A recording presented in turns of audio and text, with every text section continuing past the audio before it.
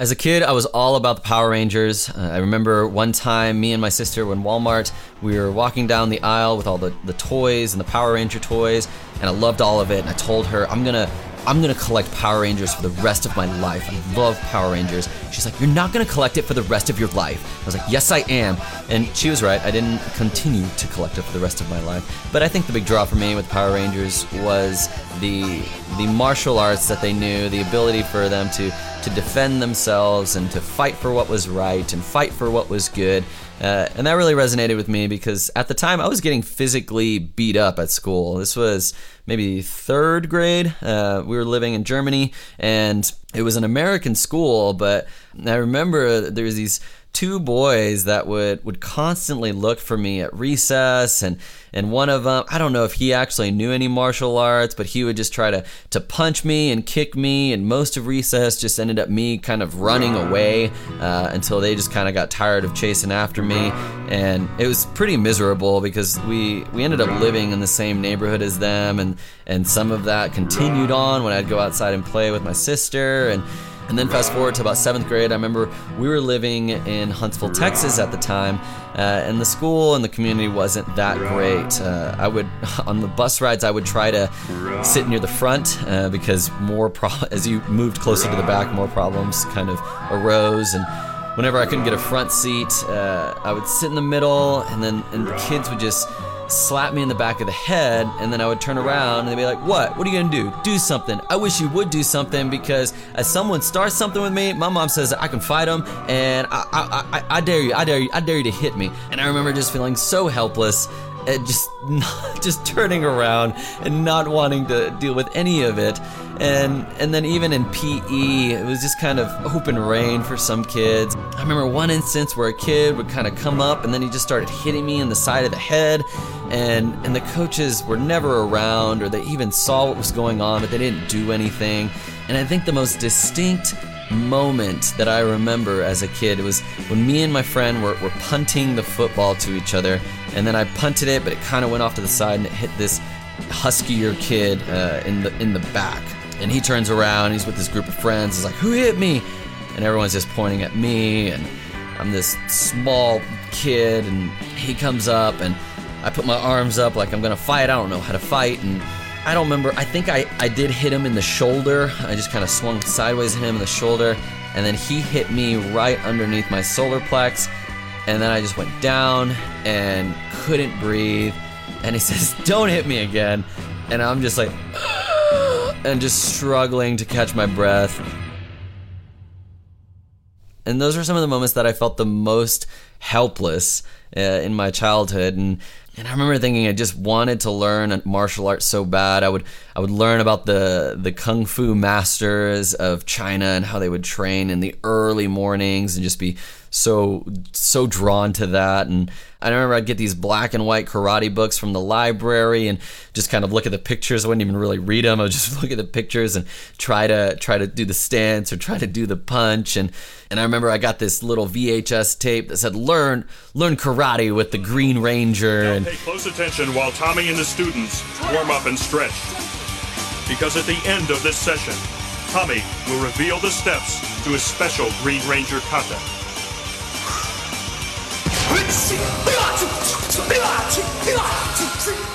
And he's doing all these katas, which are like kind of this choreographed collection of moves in karate. And I would try to follow along with the video, not learning anything. And so as a kid and a teenager, I was like, I am going to learn martial arts someday. And in November of 2018, I joined a Brazilian Jiu-Jitsu school.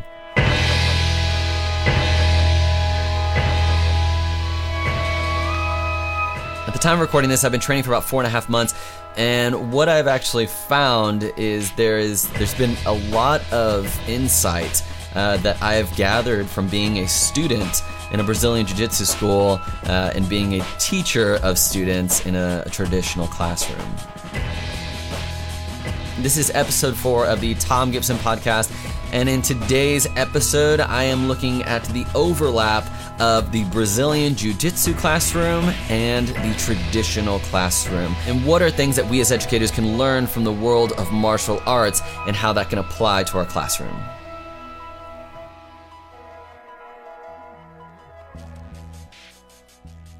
There are a couple people that I thought would have a little bit of insight in this. First was the head of the high school that I work at. My name's Dan Cummings. I am currently the head of high school in my 20th year of education, and I got into the martial arts almost a decade ago. Dan's had his foot in a lot of different martial art worlds in the past 10 years. I started with some Muay Thai kickboxing, and then transitioned and focused on Kali, some Wing Chun, and did a short 6 to 9 months of BJJ. I'm currently back doing Muay Thai. I wanted to know what it was that drew Dan to the martial arts so much later in life, because that was kind of my story as well, not starting until I was about 30 years old. I wanted a space where I would be able to learn, where I would be the one on the learning side of things and less on the side of things where I was supposed to know everything. In context of what we're talking about, I wanted to be a student again. I wanted to be completely out of my element. I wanted to be challenged in ways I had never been challenged before. It was a space of escape. It was a space to get away from all the trials and the struggles and the curriculum planning and the parent conversations and the constant barrage that a teacher experiences in a day-to-day basis. And it was a place for me to really go into myself and be myself and just learn from myself. And I found very, very quickly that the lessons that I was learning in the martial arts absolutely applied to the way I interacted with students as well. I found myself developing more patience for students, with students. I found myself developing more thoughtfulness around the way I constructed lessons, around the way I presented curriculum. In addition to that, I found myself just really engaging the classroom in a different way once I started the martial arts. Some of that I think is on the physiological side. I was feeling better, I was healthier, I was happier, I was more engaged, and I think that that's helpful in a classroom as well. But then at that more artful, esoteric level, applying the lessons that I've learned in the martial arts, or that I was learning in the martial arts, those started to make their way into my classroom over time as well. From my own experience, I think I kind of connect in the same way of developing more empathy for the student, being that this was all so new to me, and I was and typically still am the least experienced person in my jiu-jitsu classes.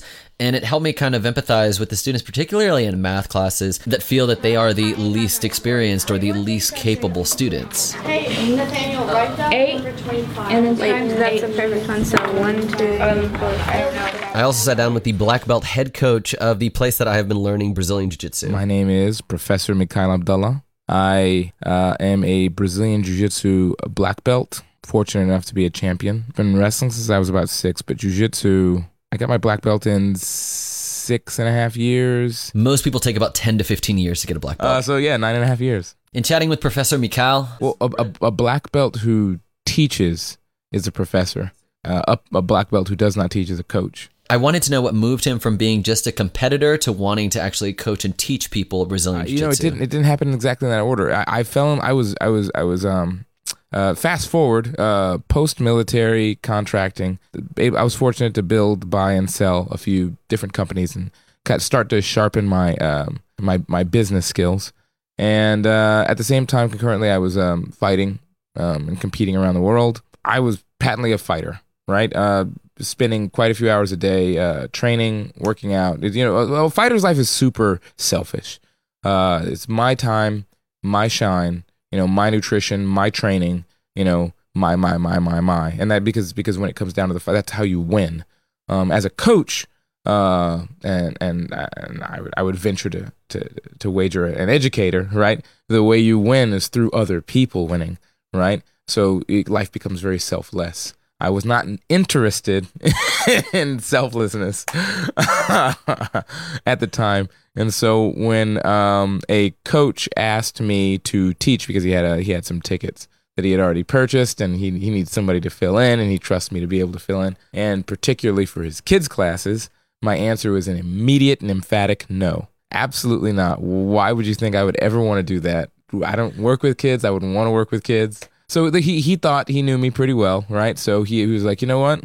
I understand you don't want to do it. I'm going to offer you some money, right? And of course, my answer was still no. Why would I? But knowing me well enough, he immediately made a pivot and he said, I will offer you that money and the best steak in town. And I was immediate yes. I was like, it's the best steak in town. I'm listening. Then we over dinner we chatted, and I said yes. And it was really interesting because I had seen what he had done with the kids, and not to disparage his practice, but I saw a lot of playing and not a lot of actual learning, right? And this is a group of kids that is ages 6 and up.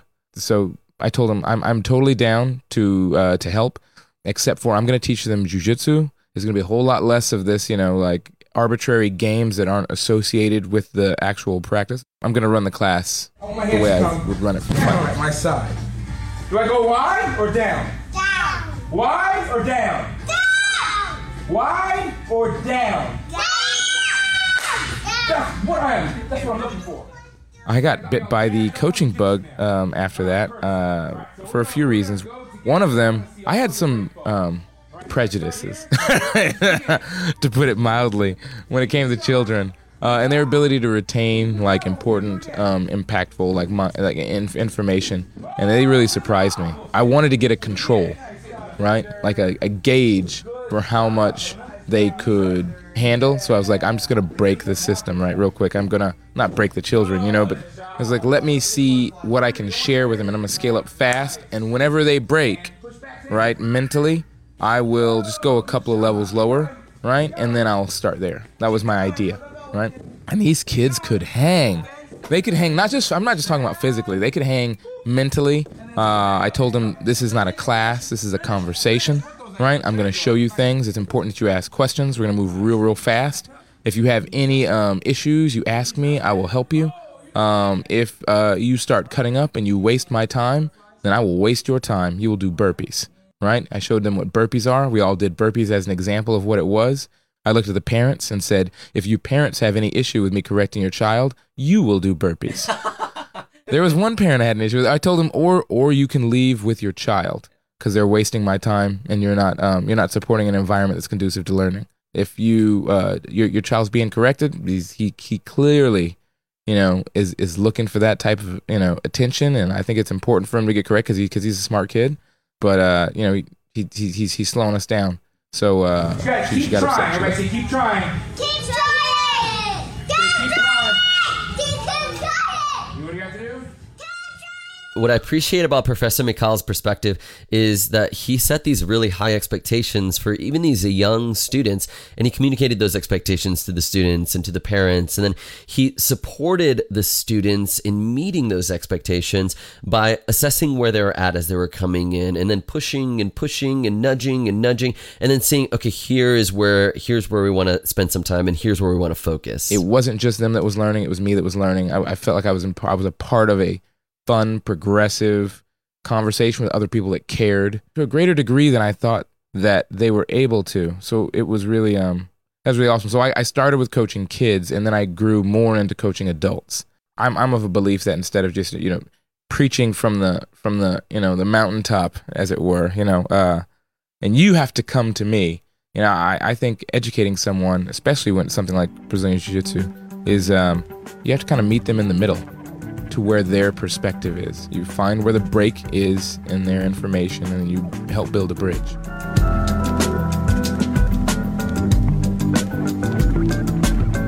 And so looking at these connections between the jiu-jitsu mats and the traditional educational classroom, there's the empathy piece for the students and being a new learner and not being very good at something and making a lot of mistakes and learning from those mistakes. There's the expectations piece of developing these high expectations and wanting to support students in meeting those expectations. And both of these are just part of the larger context of what your classroom culture looks like, whether it's the classroom culture in the martial arts classroom or in the traditional classroom. I think what I would say about that is, I'll start with the martial arts. I found the community being built when fellow practitioners, when people were willing to be vulnerable with each other, when people felt like it was and this feels like a trendy word, but when people felt like it was a safe space where they could express what they were, being challenged by, or what questions they had, or they could trust people to both push them and offer them guidance at the same time, while also being respectful regardless. That was a big emphasis in the communities, is there's always respect for each other. And I think that those are things that make a very good classroom as well. It needs to be a space where students can make mistakes and they don't get laughed at, they get encouraged. And they need to be able to ask questions when they don't understand anything, and they need to be empowered to do so. And I think a lot of that comes from creating a classroom environment around respect, creating a classroom environment where knowing that everybody is there for with the same goal, if not the same purpose, or if not necessarily the same expected outcomes. So creating a classroom environment where students respect the opinions and respect the ideas of others and understand that not everybody is at the same level and that that's okay. I think that's a big piece of what creates community in a martial arts setting as well. Probably the institution that I was a part of for a little while where I felt the least community, it very much felt like it was a school that was about the director running it as a school, as a business to make money. And that really, in my opinion, set the tone for how people interacted in that program. People didn't really bond with each other, and there was kind of a constant pressure, pressure's too strong a word, just a constant awareness that it felt like I was paying for something instead of participating in something. And that's what really undermined the community at that school. In other martial arts schools that I was at, you're still paying for classes, but I always felt like I was involved in something meaningful. I was part of something bigger than myself, and that's what was important to me. Instead of a transactional relationship, it was a relationship of mutual exchange, and I think that applies to a traditional school classroom as well. It can't be transactional. It needs to be give and take. Professor McCall had this in mind as well when he was actually choosing the name for his jiu-jitsu school. Aces Jiu-Jitsu clubs. I noticed a lot of people put their name inside of the, Bob's Jiu-Jitsu Academy. I didn't want the club to just be about paying homage to me. I wanted to be a part of a club that I really appreciated. So when people looked up at the sign, I didn't want them to say, I am Mikhail, or I am Negan, right? I want them to say, I'm an ace. I want them to say something that they can identify with as opposed to just my name, right? And when Mikhail's not here, right, then it is, the environment is still whole.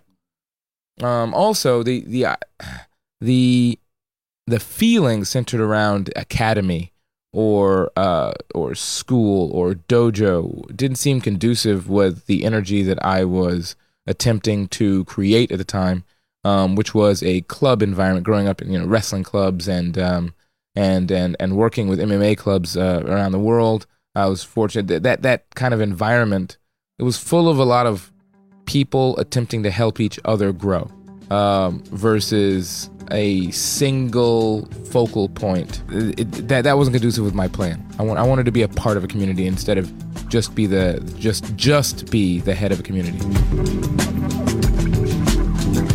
So one of the main classes I teach in middle school is pre-algebra, and I follow a lot of middle school and high school math teachers online and kind of see what the conversations are in emerging education and progressive education when it comes to mathematics. And there's always these discussions on direct instruction versus more inquiry-based and discovery instruction. And so I kind of thought and wondered, how does that actually play out in jiu-jitsu? Because in my experience, I feel like it's definitely a balance, because there are the days where I am just kind of rolling and exploring, and I'm trying to submit an opponent, or I'm trying to put them in a position called the guard, or I'm trying to do something that I learned that week, and I'm kind of just exploring and seeing what works and what doesn't, and my body is feeling like, oh, this doesn't seem like it's putting me an advantage, but oh, this one I feel like I'm in a really secure spot and I have the advantage right now. And I learned through that doing, and I learned through that exploration. But there's also the side of just that direct instruction of a coach saying, do this, like this, in this order, in this way, because of this. And so for a long time in the math classroom, a part of me was really focused on kind of being a purist in this inquiry-based or discussion-based or discovery-based kind of learning, and felt like if I was doing any kind of direct instruction, I was doing it wrong. But my experience in the classroom with a variety of different learners and my experience on the mat has started to change that a little bit.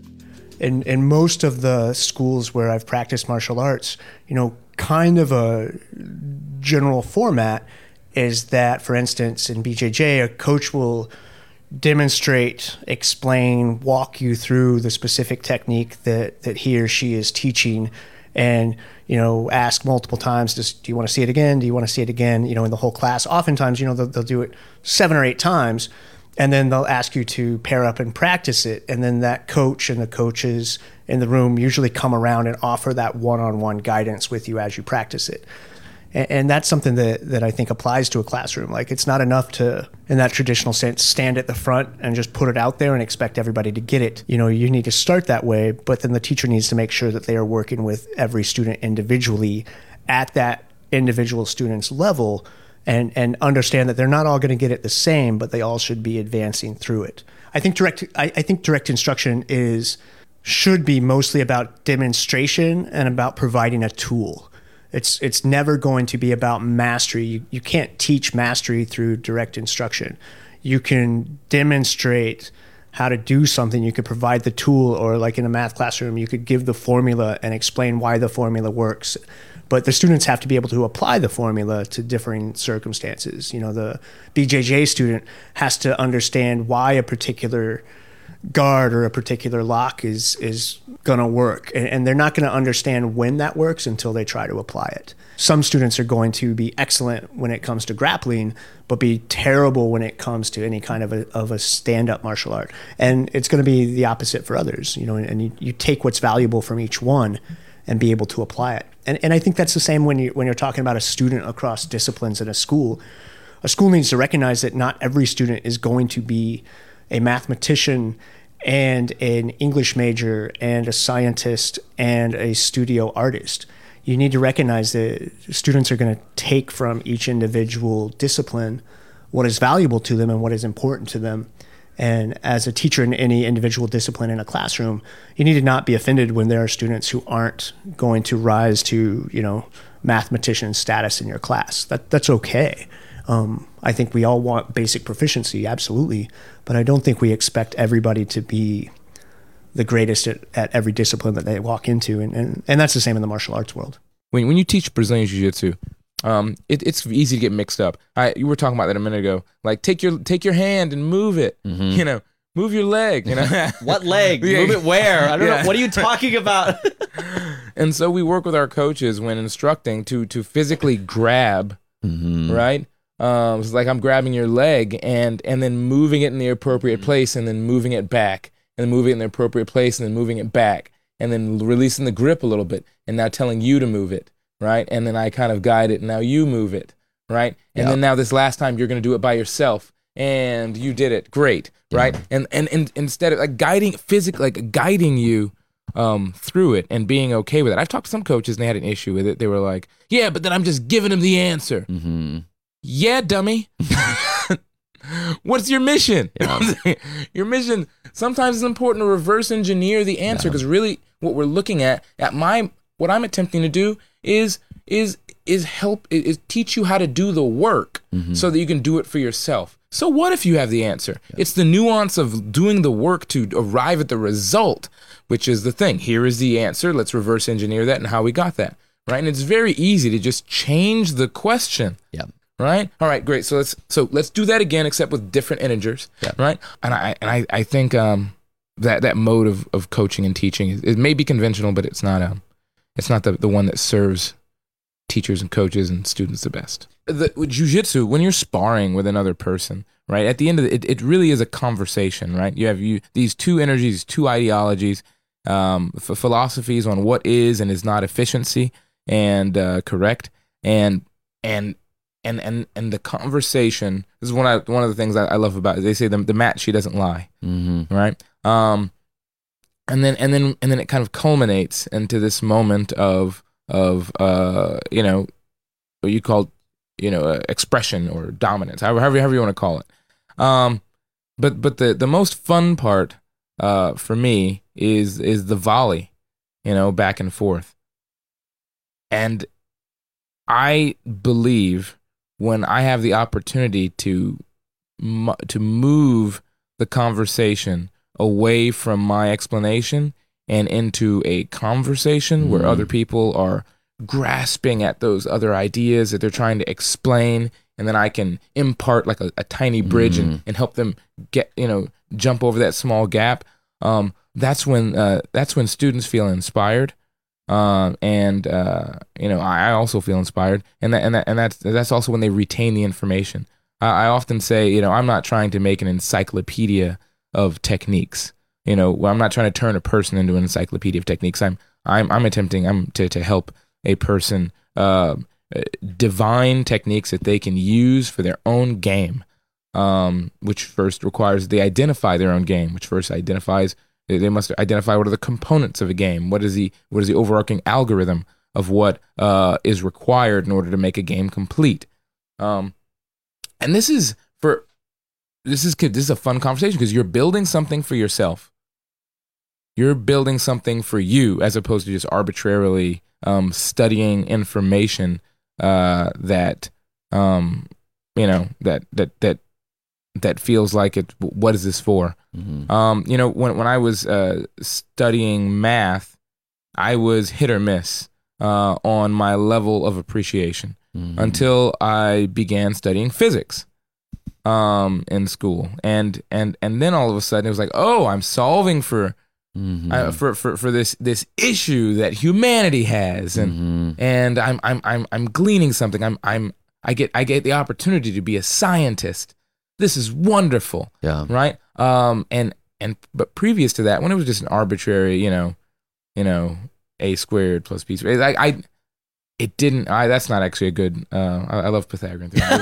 That's actually not. What you said reminded me. There's a math educator that I've heard him say, if the concept that I want to teach, if Pythagorean theorem is the aspirin, how do I create the headache? And so kind of just like what you said, like almost like, where it's like, how do I show the students their need for this to where they're like struggling? If only there was a way that we can find the side of this triangle if we know the, like there's other two sides. Mind blown, by the way. Hashtag mind blown. And, can you say that again?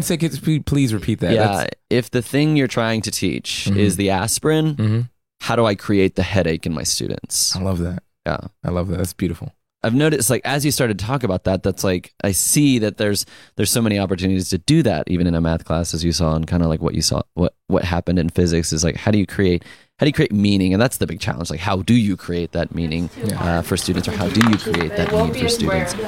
It won't be a square, it would be a rectangle. This is not a square. Okay. Why is it not a square?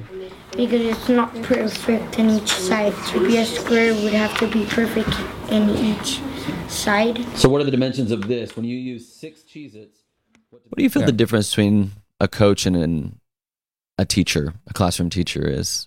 What's the difference? What should it be different? Yeah. And where are there differences that are natural? My wife and I have had this conversation many times, and she or other educators may or may not disagree, but I think there's very little difference. When I think of a coach, I mean, I have coaches now, business mentors. I have coaches still in jiu-jitsu where I go to learn from, life mentors, to go receive coaching. This is a coaching moment. I require, some assistance bridging a gap. And I believe it's the exact same thing. These people are teaching me how to get something that I want to get. The difference is, as an adult, I get to elect, those classes. But it would be hard to elect those classes if I didn't have a base level knowledge that was afforded to me through schooling as a child. So I think the overarching difference would be the election. It begs the question, how do you get someone to elect then? Which is a jiu-jitsu question. How do you get someone to move into a certain position of their own volition before they realize it was a cheat trap? a little bit and take my fingers, boom, and kind of drag. So when he tries to pull his hand up, it's not enough to stop him from getting his hand up, but he will drag me around so I can easily come over the top and create my 2-on-1 scenario. So in my 2-on-1 scenario, A lot of the mistakes that you see coaches making, like what are parallels that you see as classroom educators making as well? Not minding their hats. Not minding their hats. And by hats, when I talk to coaches, I speak of the 3 hats that we wear, right? One hat, the hat of the guru, the hat of the colleague, and the hat of the student. And each hat has its own conversation and stance, right? As the guru, I know this information by a large degree better than you. And our experiences here is solidly as I am the teacher and you are the student. It has its own conversation and its own stance and its own time. The conversation of the colleague, right, in which we are on the same level at the same eye level, and we are discussing our issues around overcoming an obstacle. And then there's the when I was learning this concept, these are the problems that I had, and here's how we can help you overcome them in advance. This is how I did it. What do you think about that? And then allowing the opportunity. And then there's there's the hat of the student, right? Which is I ask you questions, right? How would you? So it's made up of 3 parts. Here's part 1. What do you think we should do to solve part 1? I don't know. Well, break it into part. What's part 1 made out of? I mean, what you tell me. What do you think? Because I'm trying to figure it out too. Like, how do I manage those conversations? I think that each of those. I believe often that most coaches opt for the first hat, the hat of the guru, and do a disservice to themselves and to their students by opting for that as overarching hat, when I think that hat is actually the least, the hat that you should opt for least often, if your mission is for someone else to convert information into information learned and information owned. I would say that would be the biggest issue. I think it would be a balance between 2 and 3, which is where I'm the student and I'm the colleague. I attempt to communicate to students all the time that, I have had my own struggles. At one time, I didn't come out of the womb as a black belt. I've gone through a lot of these struggles as well. It's my fortunate position to have overcome them, and now I'm in a position to be able to communicate them to you and help hold your hand and guide you through them.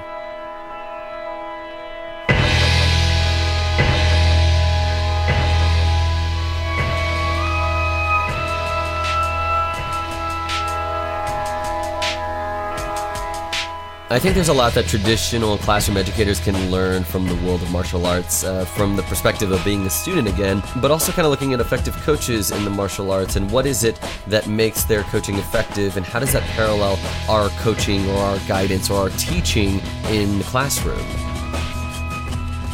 And so I hope you enjoyed this episode of the podcast. This was the first podcast where I actually sat down and was able to interview people.